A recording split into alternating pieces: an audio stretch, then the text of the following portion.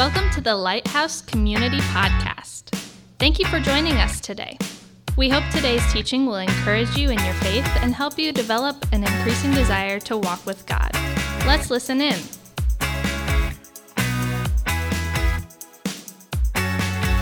Well, good morning and welcome to Lighthouse Community. My name is Fritz. I'm one of the pastors here and super glad you are with us. And I do want to give a quick shout out to Lighthouse Online, wherever you're joining us from, and then also Fostoria Community. We are super glad you guys are with us as well. And welcome to all the guests in the house this morning. What I want to do is I just want to read a couple passages of Scripture to start our time together and kind of set the table. And so the first one here is in Matthew chapter 5, starting in verse 10. It says this: "Blessed are those who are persecuted for righteousness' sake, for theirs is the kingdom of heaven. Blessed are you when others revile you and persecute you and utter all kinds of evil against you falsely on my account.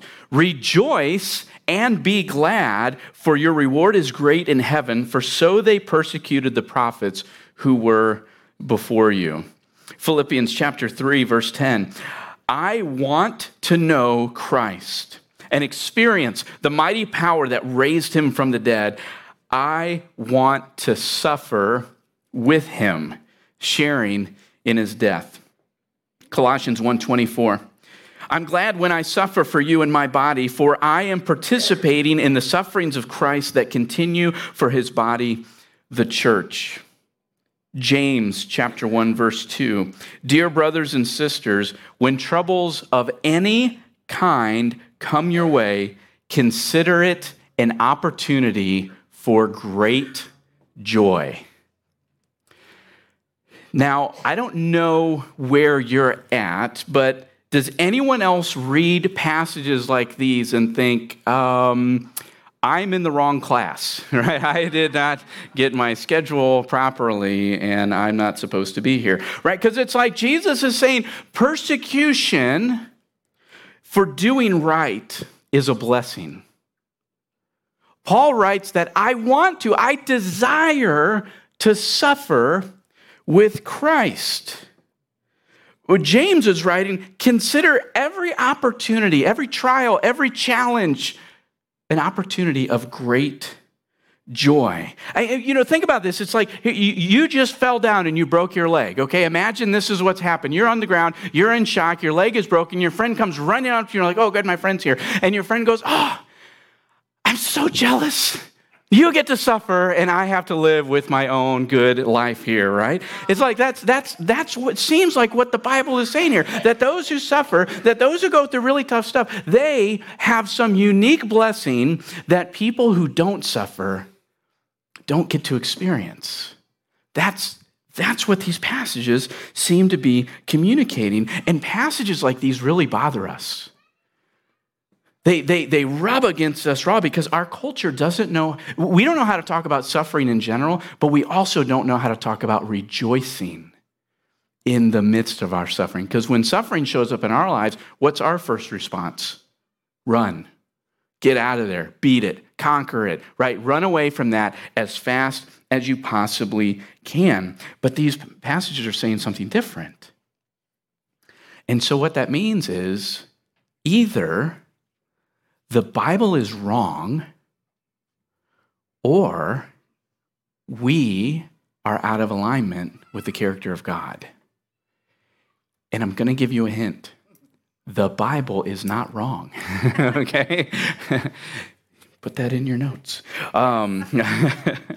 What I want to do today is I want to show you from the Scriptures how we can actually suffer well.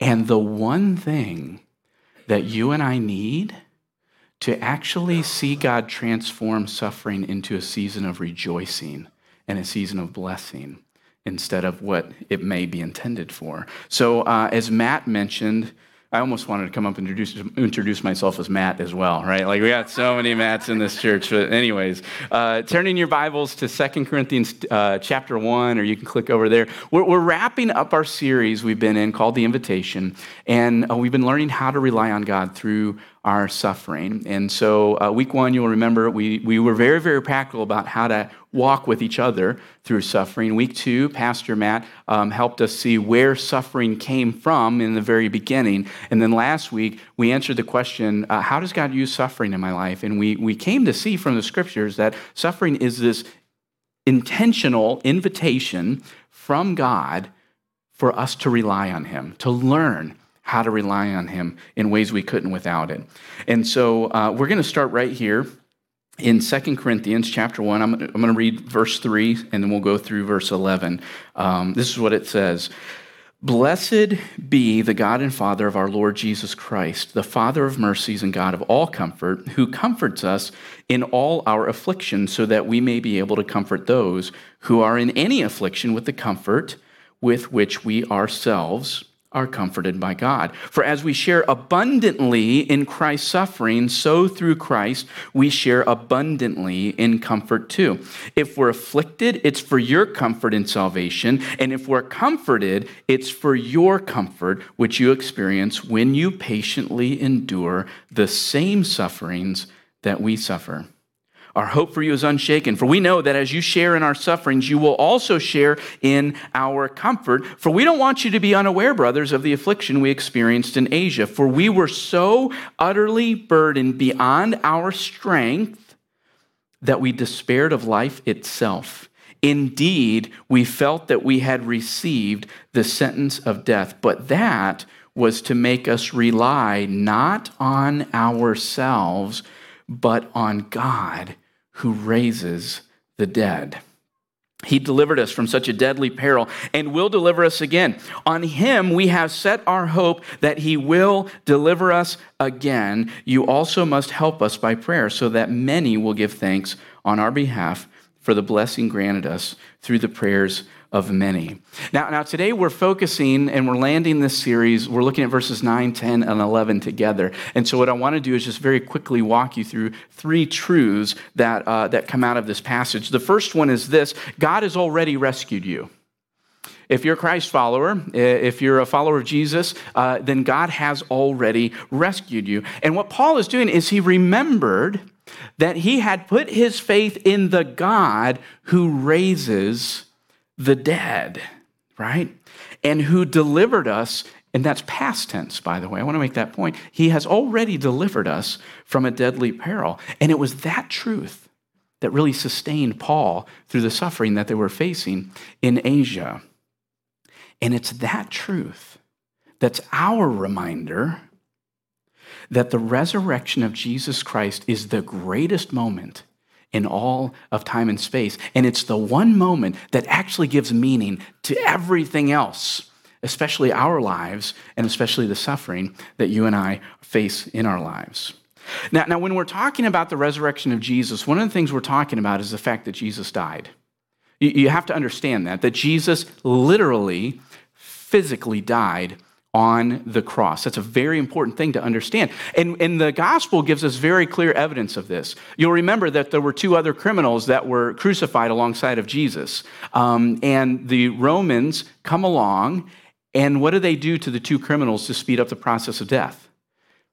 Breaks their legs, right? Because it's like, hey, come on, we got Passover dinner to get to. We can't have you guys up here. And so they break their legs so that they'll die quicker. They come to Jesus and they realize they don't have to break his legs because he's already dead. What do? They take a spear, they jam it in his side, they pull the spear out, and when they do, the blood and the water flow separated out of his side, which is a clear indicator that Jesus is already physically dead, which is why they don't break his legs. But the scriptures are clear that Jesus died, and it was the dead Jesus who was buried. And for 3 days, everybody lived with the reality that Jesus was dead, right? Sadducees and Pharisees and temple priests, they're excited, they're happy. The disciples and his followers are devastated. The movement's over. Well, what we thought Jesus came to do, he didn't come to do because it's dead. He's dead. It's done, right? And that's what makes Sunday morning so spectacular. That's what makes it so amazing. That's what makes it amazing that when you show up to the garden, that the tomb, the stone is rolled away from the tomb. When you look inside, it's empty. And then you see Jesus is alive. He's like showing himself to people. And it's not like one guy in a cave by himself has a vision that nobody else can confirm. It's literally dozens and hundreds of people see the risen Christ. They eat food with him, right? Like they're eating broiled fish with him on some of these occasions, that this guy is alive. This Jesus who was dead is now alive. And the point is that God raised Jesus from the dead. And because God rescued Jesus from death, that means that God can rescue you from death as well.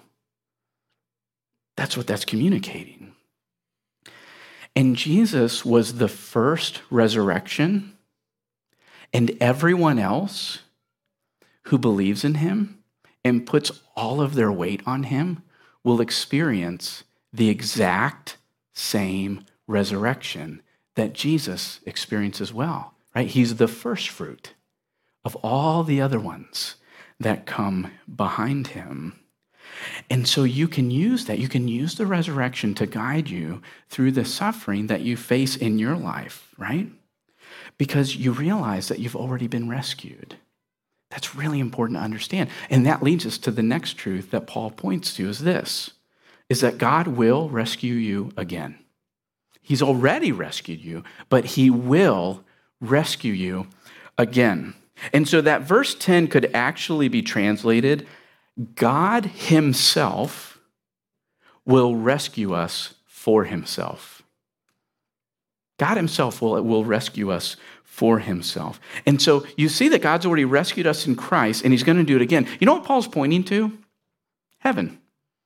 He's pointing to heaven, right? He's talking about that eternal future with him. He's saying that death is not the end of life, that death in this life is actually only a transition from this world into eternity with God. That's all it is. It's a doorway you pass through. That's it. It holds no more power over you than that. This is what Paul is pointing to. And that's exactly what 1 Corinthians chapter 15 is really communicating. The whole chapter is amazing, but we're just going to focus in on the back end of that, starting in verse 51. Paul wrote this. He said, "Behold, I tell you a mystery.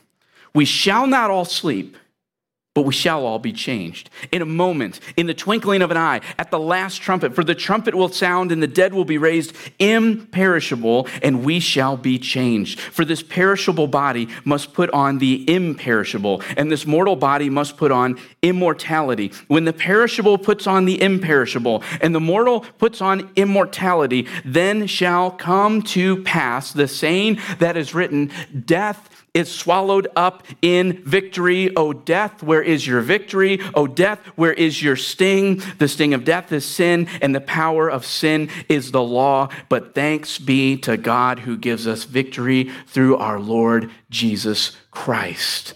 This is what Paul is talking about, right? He's talking about this future transformation that's still to come for those who are in Christ.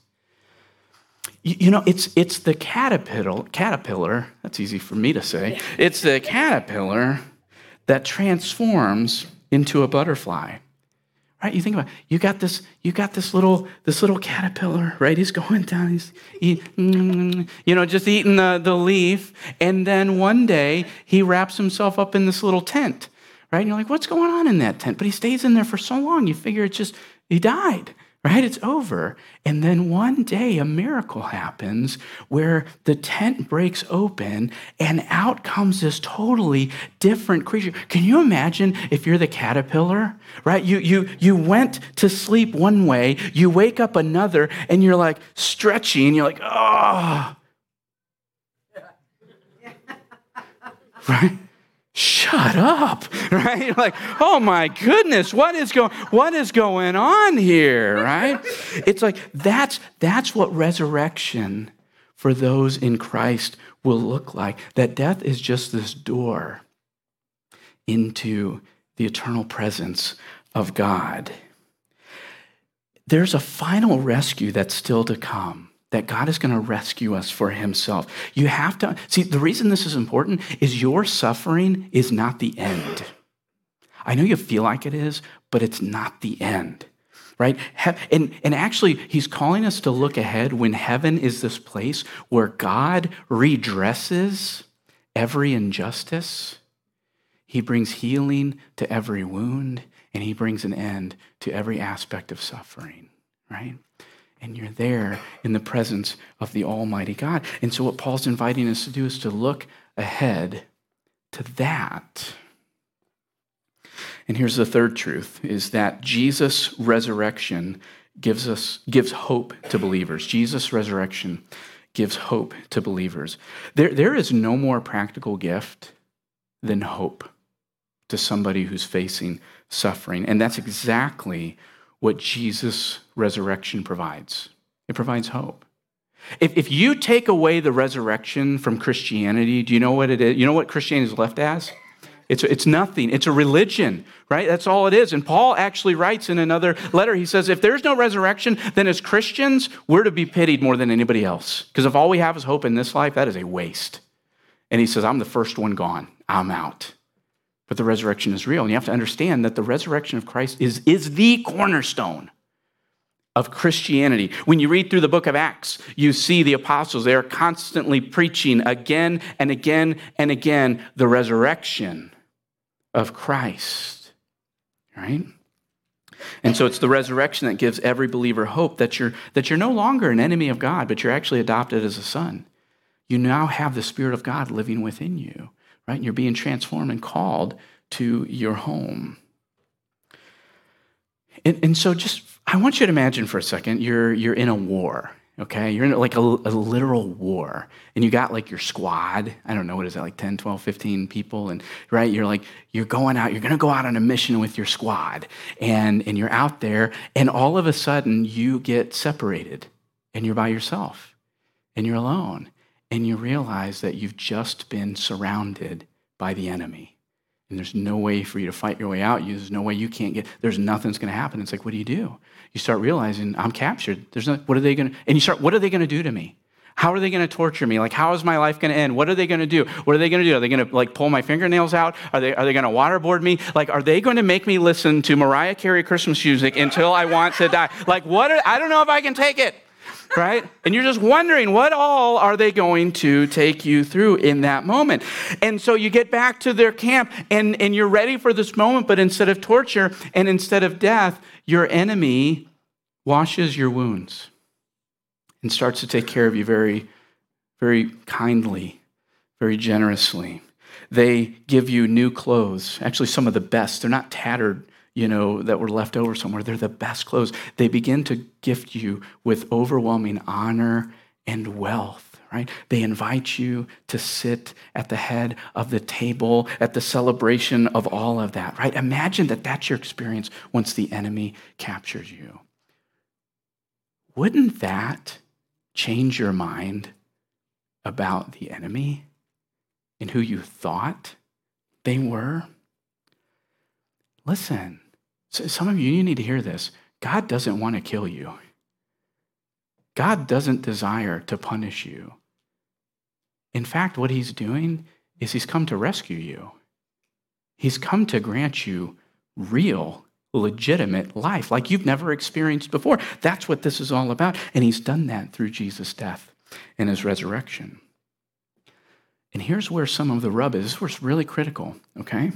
Is that if you don't believe in the resurrection of Jesus Christ, you're not a Christian. You can actually believe in all of his teaching. You can believe in his virgin birth. You can believe in all of the things he did, the miracles, the healings, the walking on the water. You can even put your faith in his death. But if you do not have your faith in his resurrection, what that means is you're still separated from God. You're still dead in your sin, right? You don't have the Holy Spirit living in you because that is central. But when you do know God through Christ and his resurrection, you begin to see that you don't have to be afraid of God. Why? Because you're actually drawn to love him because he loved you first. That's where it starts. And so you have to see that Jesus' resurrection gives hope to believers. Now, all of that cascades into this central thing of we're answering the question, how do we suffer well? How do we suffer well? Well, this is what Paul is writing in the passage. He says, how do you suffer well? You set your hope on the resurrection through your suffering. You set your hope on the resurrection in and through your suffering. And so what he's saying is your hope has to go beyond, I think things will get better in my current situation. I think things will work out. Because here's the reality, they may work out and they may not. You may experience healing in this world and you may not. Right? Because we're not God. We're not the sovereign one over all of creation. Only God knows that. But you have to know that no matter what happens in this life, no matter how it plays out, right? No matter how the cards get dealt out, that the best is still to come. Your best life is not now. Your best life is still to come in the full, unfiltered presence of the Lord. That's the best life. And it's still on the way for those who are in Christ. See, Jesus knew this. Jesus knew that he was passing through. He knew that this world was not his home. And that is true for every born-again believer as well. And so what we have to do is we have to resist building brick houses in this world. We have to resist planting our roots deep and planting our hopes deep in this world. Because this isn't our home. We hold loosely to the things of this world and we cling tightly to Christ over and above anything else. And so Paul is saying you set your hope ahead. You set your hope on what Christ has already accomplished, but you set your hope ahead on what is still to come. And I appreciate what the reformer John Calvin wrote when he said this. He said, the word hope I take for faith. And indeed, hope is nothing else but the constancy of faith. He's saying maintaining faith. This is where hope is. You keep your faith, you maintain your faith, you nurture your faith, you water your faith. You keep reminding yourself of what Christ has already done. You look ahead to what's waiting for you. This is the constancy of faith. And so maintain your faith in Christ over and above absolutely everything else. Because nothing else can save you. Nothing else will save you. It was never meant to. Nothing else can hold up underneath the weight of what you need it to. Only Jesus can sustain you in your suffering and rescue you from it. That's it. Nothing else. Now, earlier this week, I had all kinds of other things that I had intended to share with you today. And in the further we kept getting closer and closer to Sunday, and I came to the realization, it's like, I don't think we need more instructions. I don't think we need more good ideas. I don't think we need, to like, this is how you do this. And that's not wrong. It's not bad. But it's like where we are as a church family today, I just didn't sense that that's what we needed. And so what we're going to do instead is we are going to, right now, set our hope on the resurrection no matter where we are in our season of life.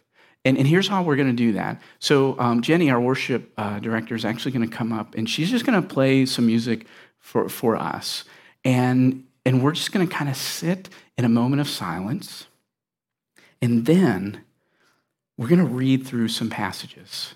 They're not going to be on the screen because I just want you to listen to those words. Hey, Jenny, hold a second before you play. Because what I want to do is I want to have just a moment of legitimate silence before we start. And so maybe when I start reading the first passage, if you'll start playing for us, if we can do that. But I want us to just really set our minds and our spirits and our hope on Christ. And so what I want to ask you to do, however you want to do it, you can close your eyes, you can bow your head, you can leave them open, you can, whatever. But whatever it takes for you to set your mind on the person of Christ, on God, on the Spirit, I want you to do that. But we're going to take a moment of silence, okay?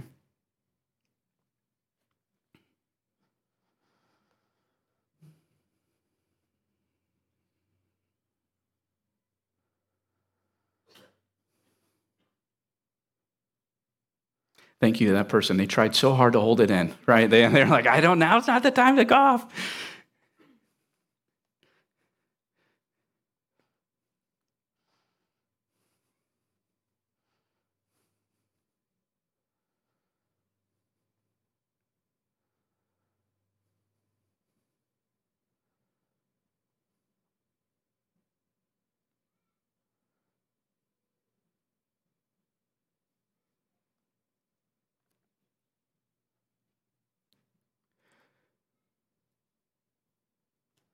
Lord, I thank you for silence, For some of us, we're in a very, very uncomfortable place right now because we don't know what to do with silence. And others of us, we have longed deeply for just a moment like this. And I'm wondering, Holy Spirit, if you would help us to push distractions to the side and just really dial in to who you are and what you have for us. Help us to hear Scripture fresh, even right now. We long to hear your voice far more than we hear any other voice. I want you to listen to the words of 1 Peter chapter 1. Blessed be the God and Father of our Lord Jesus Christ. According to his great mercy, he has caused us to be born again to a living hope through the resurrection of Jesus Christ from the dead, to an inheritance that is imperishable, undefiled, and unfading, kept in heaven for you, who by God's power are being guarded through faith for a salvation ready to be revealed in the last time. In this you rejoice, though now for a little while, if necessary, you have been grieved by various trials, so that the tested genuineness of your faith, which is more precious than gold that perishes though it is tested by fire, may be found to result in praise and glory and honor at the revelation of Jesus Christ. Though you have not seen him, you love him. Though you do not see him now, you believe in him and rejoice with joy that is inexpressible and filled with glory, obtaining the outcome of your faith, the salvation of your souls.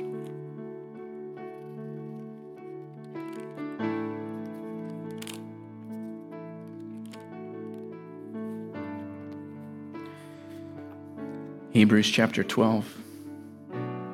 Therefore, since we are surrounded by so great a cloud of witnesses, let us also lay aside every weight and sin which clings so closely, and let us run with endurance the race that is set before us, looking to Jesus, the founder and perfecter of our faith, who for the joy that was set before him, hear that, who for the joy set before him endured the cross, despising the shame, and is seated at the right hand of the throne of God.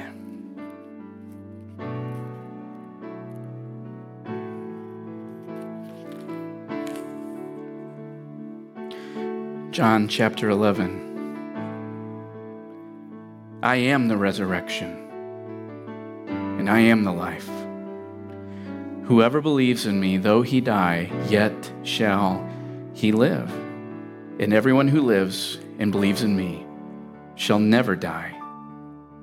Do you believe this?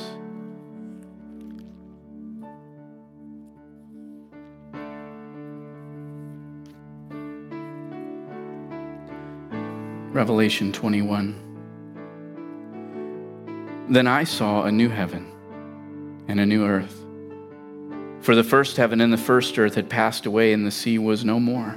And I saw the holy city, New Jerusalem, coming down out of heaven from God, prepared as a bride adorned for her husband. And I heard a loud voice from the throne saying, Behold, the dwelling place of God is with man. He will dwell with them, and they will be his people, and God himself will be with them as their God. He will wipe away every every tear from their eyes, and death shall be no more. Neither shall there be mourning, nor crying, nor pain any more, for the former things have passed away. And he who was seated on the throne said, Behold, I am making all things new.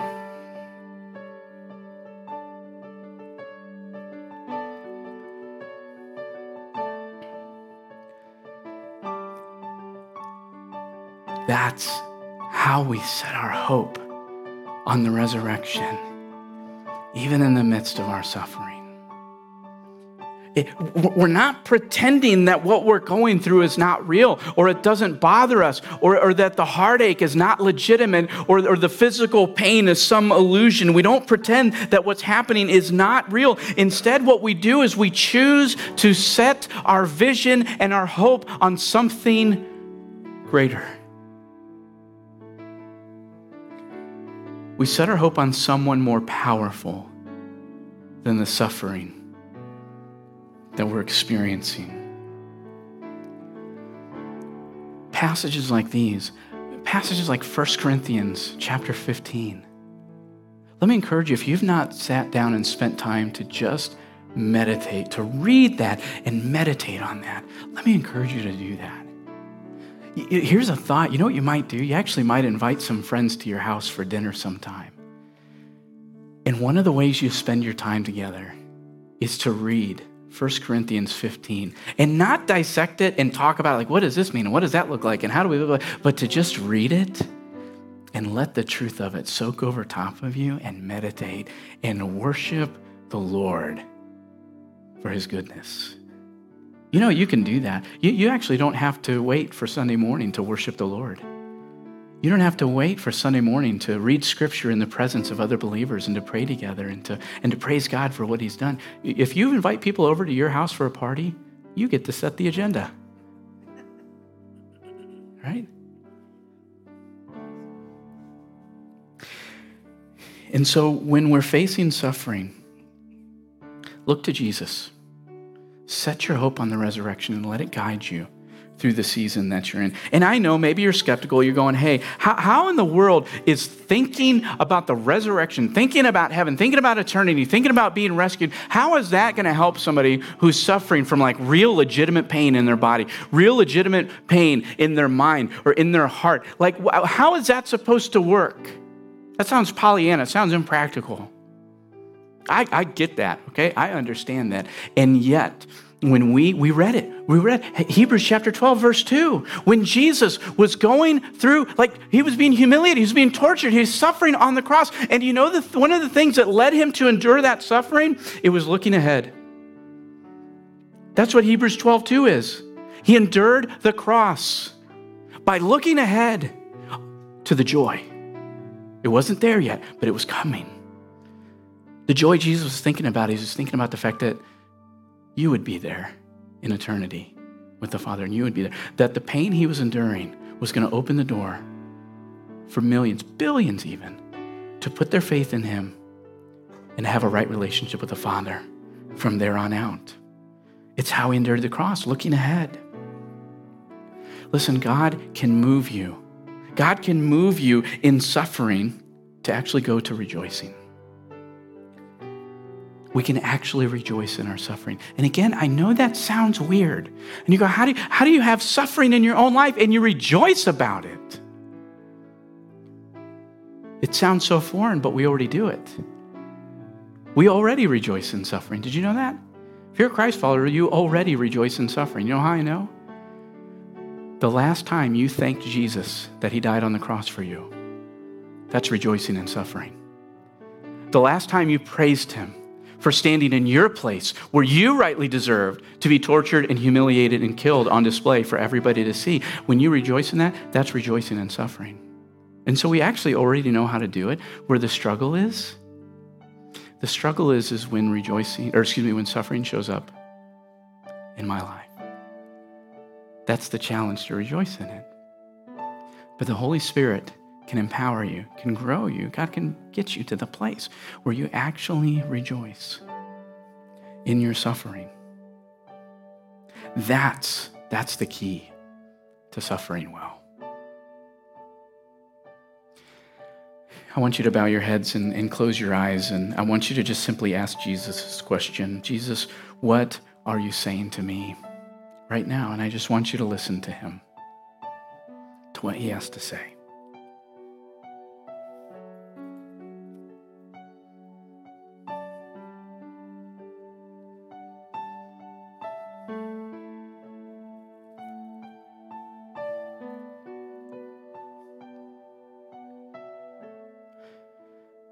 Father, I don't think that you're calling any of us to go out and look for suffering and go put ourselves in it unnecessarily. What I do know is you're inviting us not to run from it either, that we don't have to be afraid, that we don't have to let it overwhelm us. But in fact, the powerful act of setting our hope on the resurrection of Jesus Christ can transform what everybody else from the world's perspective would say, that is horrible. Nobody should have to go through that. And maybe that's true. But you haven't called us to mimic the ways of those who are walking without you.